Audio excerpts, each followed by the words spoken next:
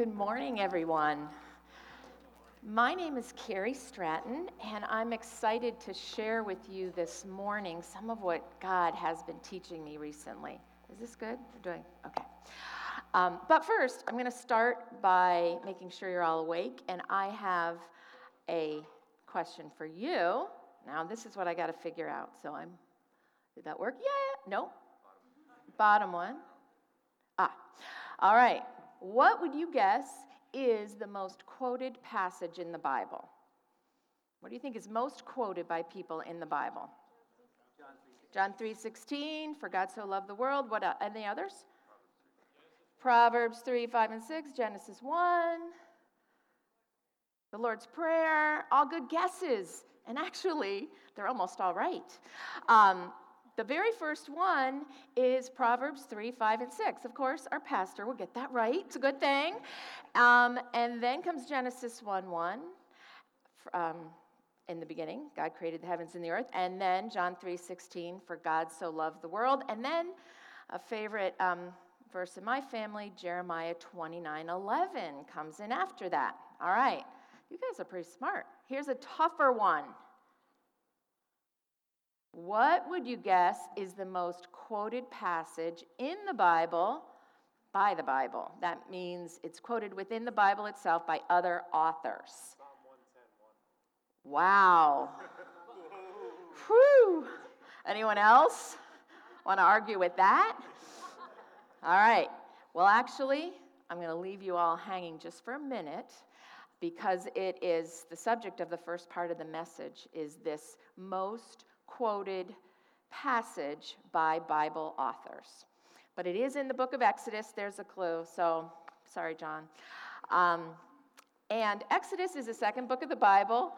It's the story of the true story of the Israelites, God's chosen people, and how they were set free miraculously from captivity and brought by God with the man Moses through the desert to the promised land.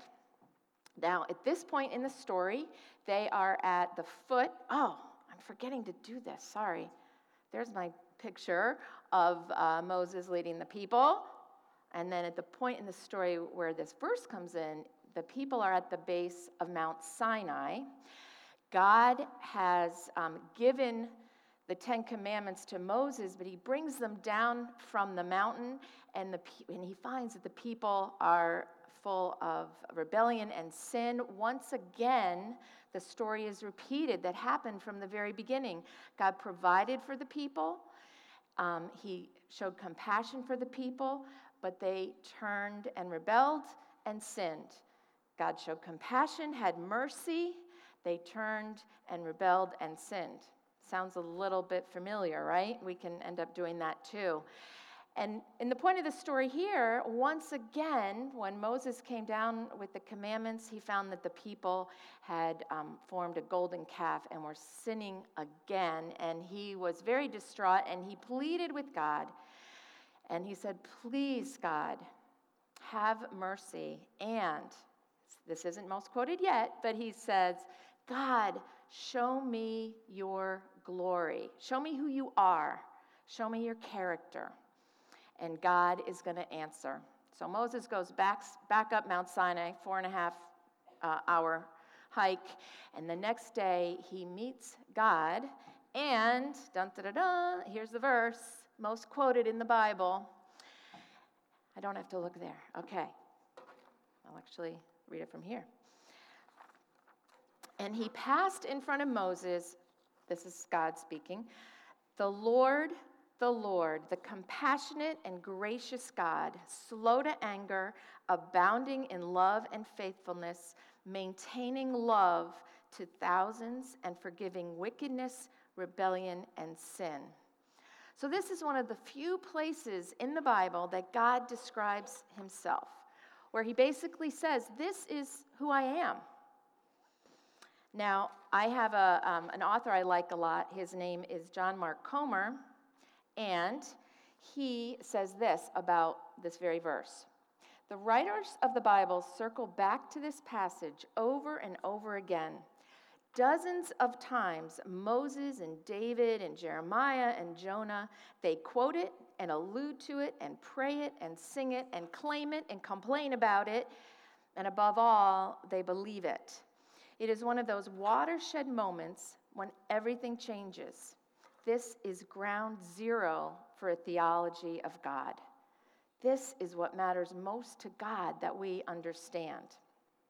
Now, it is a bit surprising, though, if you think about it, because I would think God might have said, his first explanation of who he is, he might have talked about his great power, his majesty, the things that Pastor Tom talked about in the last couple weeks, that he's everywhere at once. But he doesn't. The thing he wants us to know most is this. It is the most important thing to him. So I was thinking about it, and it made me think of perhaps a similar scenario if one of you who didn't know my family very well asked me to describe my youngest son to you. Oh, he happens to be here. I didn't know he was going to be here. But I might say, well, he's 6'5", maybe a little taller, weighs about 240 pounds, maybe a little more. He's has red hair, blue eyes. And you'd say, no, that's not what I mean. I mean, tell me who he is. What makes Jamie Jamie? What does he care about? What's he passionate about? What's he like? And it's kind of the same thing here. So then I would answer differently. I would say, well, he's warm-hearted, he's generous, he's easygoing. Are you writing this down? He has a great sense of humor, and he's passionate about the children in Jathaini, in the GCEC ministry. So much so that when he and his fiancée get married, he plans to live there and minister to them in the fall. That's what he's passionate about. And in the same way, God is telling the people, this is what I'm passionate about. This is what I care most about. So, our big idea today, God wants us to understand how much he loves us. Then he wants us to act in response as a channel of that love, because love is an action, and love is revealed through action. So let's tear this apart just a little bit and look at some of the pieces of it. First of all, you see that word Yahweh in there, which basically you don't find when you're looking at your English translation Bibles, but that is how the Lord described himself in the beginning. And Pastor Tom talked about this a little bit previously. Yahweh actually means I am who I am. I am the same today, tomorrow, the next day. I am unchanging, and you can count on me. So here's the first place he gives Moses his name. Now, some of you know I was a teacher, and one of the first things I would do in the classroom is try my hardest to learn the names of the new students, even if I had 4 classes worth of new students. Why? Because that's important. It connotes relationship, and people care when you know their name. Names are important. And so this is God saying, here's my name, here's what it means, and to go further, here is my character. And so that's the next part. Here's what he says about himself. And I actually could have highlighted a lot more than that, but he says, the compassionate and gracious God, slow to anger, abounding in love and faithfulness, maintaining love to thousands, and forgiving wickedness, rebellion, and sin. Now, I don't know about you, but I'm thinking Moses is most excited about that forgiving part, because remember, he has just come back from the people who have once again rebelled and sinned. And for God to say he's forgiving, among all those other things, is huge. And probably for us, we feel the same way. That's awfully important to us. So there's another part of the verse that goes here, and I didn't put it up right away because I didn't want it to be a distraction to you, because honestly, it is a verse that for many years was unsettling to me, all right? So here it is. It comes at the bottom of all that nice stuff that God has said about his compassion. He says, "Yet he does not leave the guilty unpunished. He punishes the children and their children for the sin of the fathers and mothers to the third and fourth generation." And I used to have a hard time with that verse. Before, it was about a year ago that I understood it in a bigger, more exciting way that really makes this whole passage even better, believe it or not. I always realized that God was a holy and perfect God. And because of that, and because he can't go against his own character, he does need to punish sin. He needs to keep sin in check. He is loving and he is just, and that balance is there. And I understood that. I understood that he needed to be true to his perfect, holy character. But what I didn't get was that he would punish children for things that they didn't even do. But here's what I learned that's kind of cool. First of all, this is something I think we might all agree on these points, but a parent's sin produces consequences and collateral damage for their children. I think deep down we know that's true. God doesn't purposely punish our kids, but he allows the natural consequences of sin to play out. Now, some of you know my husband Bill and I work with men and women in the Bridgeport Rescue Mission Addiction Recovery Program. And one statistic that we learned a couple years ago was that 70% of those students that are in the program working to recover from their addiction were either sexually or physically abused as children. 70%. And that's just one statistic, and I think we would agree, we've heard this before. There is collateral damage for children. The second thing is that sin runs in families, both caught and taught, both nature and nurture.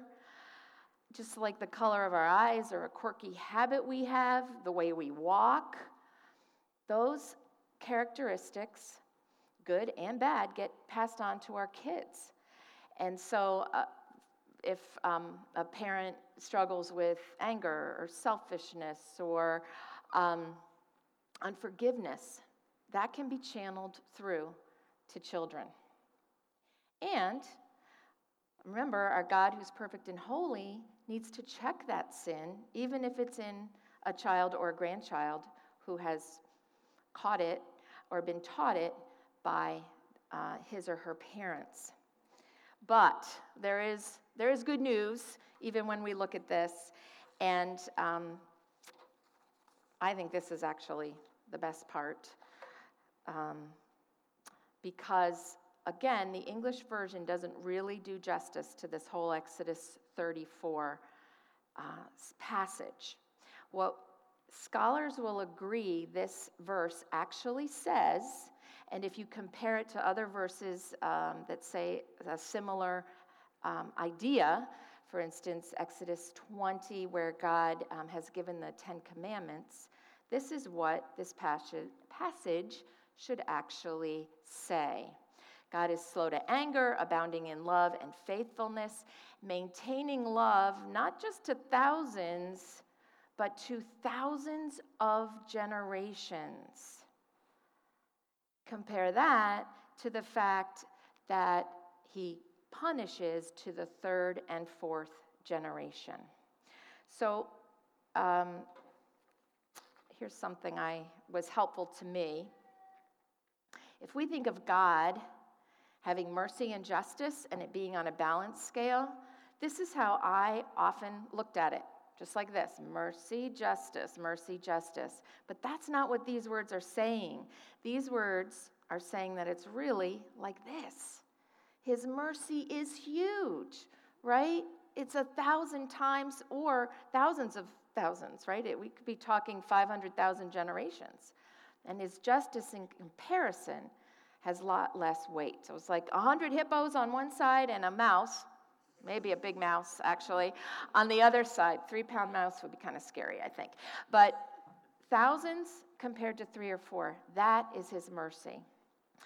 Now, one of the other important parts that we touched on a little is that love is revealed in action. God has acted on our behalf over and over and over again. He gives us provision. He gives us amazing sunrises and sunsets. He passes on peace to us and meets us in our needs, and through trials keeps us going. We can all attest to that. And he was with the Israelites every single step of the way. He's a God of action, right? His greatest action, however, was sending Jesus, his only son, to die on our behalf for our sins. And that's what can equal that scale. That's why his mercy can be so, so great for us. Now, I loved what Rich shared, his illustration of God's amazing love for us, running to us with open arms. He shows us that constantly, and even in his word, it is true. Now, in a minute, let me put this verse up here. This is how God showed his love among us. He sent his one and only Son into the world that we might live through him. Now, all that he does for us is pretty unfathomable, to me anyway. But the greatest is his gift of his Son. The fact that Jesus had to be sacrificed for us to live. And I don't know about you, it's very hard to picture that. The only thing that I can picture, and perhaps some of you that are parents, if you were able to take your child, one of your children, and actually have that child die for someone else, a rebellious, wicked, evil someone else. It's really almost impossible to envision. But that's what he did. We'll talk about more of that in the weeks to come. And right now we're actually going to go to a time of communion. And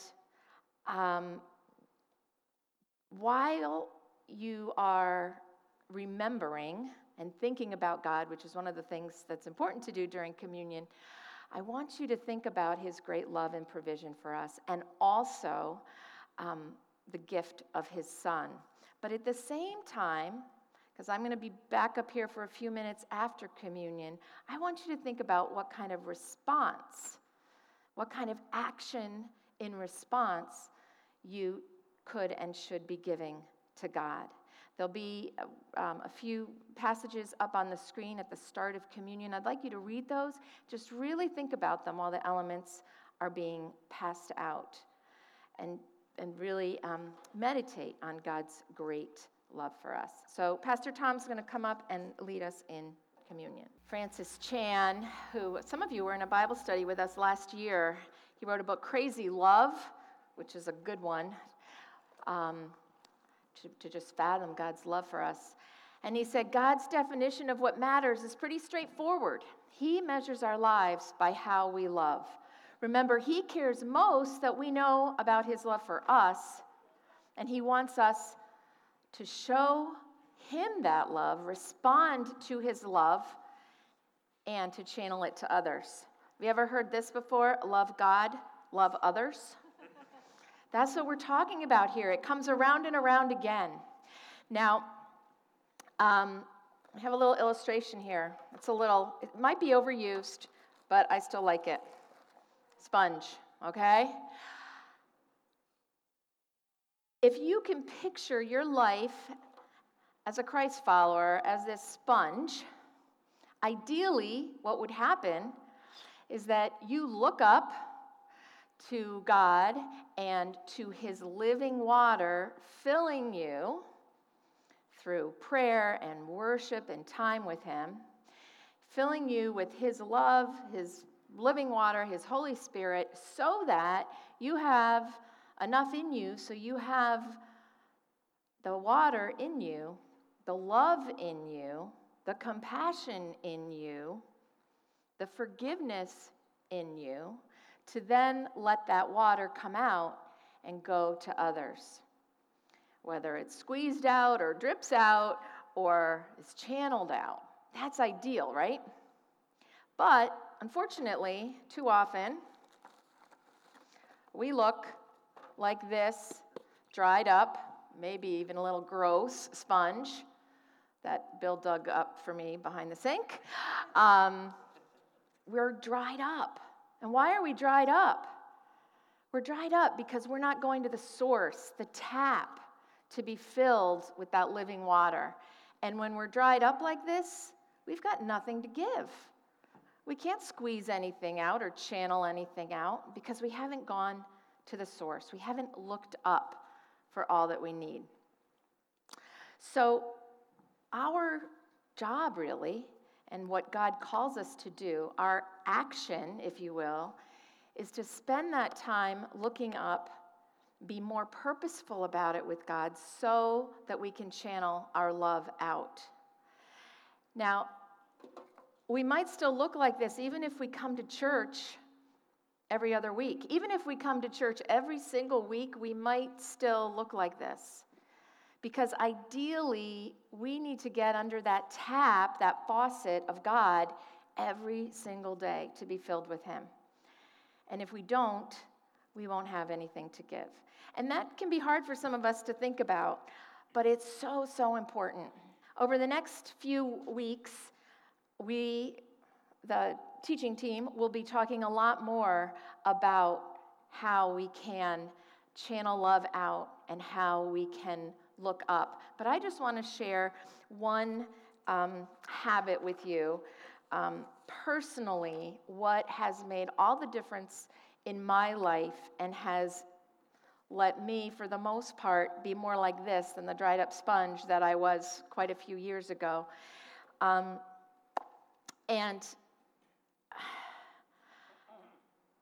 I almost hate to say the word. I was trying to think of another word for it because people often kind of cringe. But it's the J word, journaling. And if you're sitting back and cringing a little bit, I was the same way years ago. I'm going to say I've been doing this for 20 or 25 years, and it honestly changed my life and was able to draw me closer to God so that I could have that daily filling of God's love so that I would be able to pass it on. If you're sitting back cringing, I was that way too, but I would hear it so many times. And finally I said, you know what, I'm just going to try. I'm going to do 5 minutes a day. Write some things down, write my thoughts and my prayers to God. And once I did, I couldn't stop because God found me there and He answered me there. And my life was changed, really and truly. Now, it's almost like you don't get off your chair and run a marathon, right? It's step by step.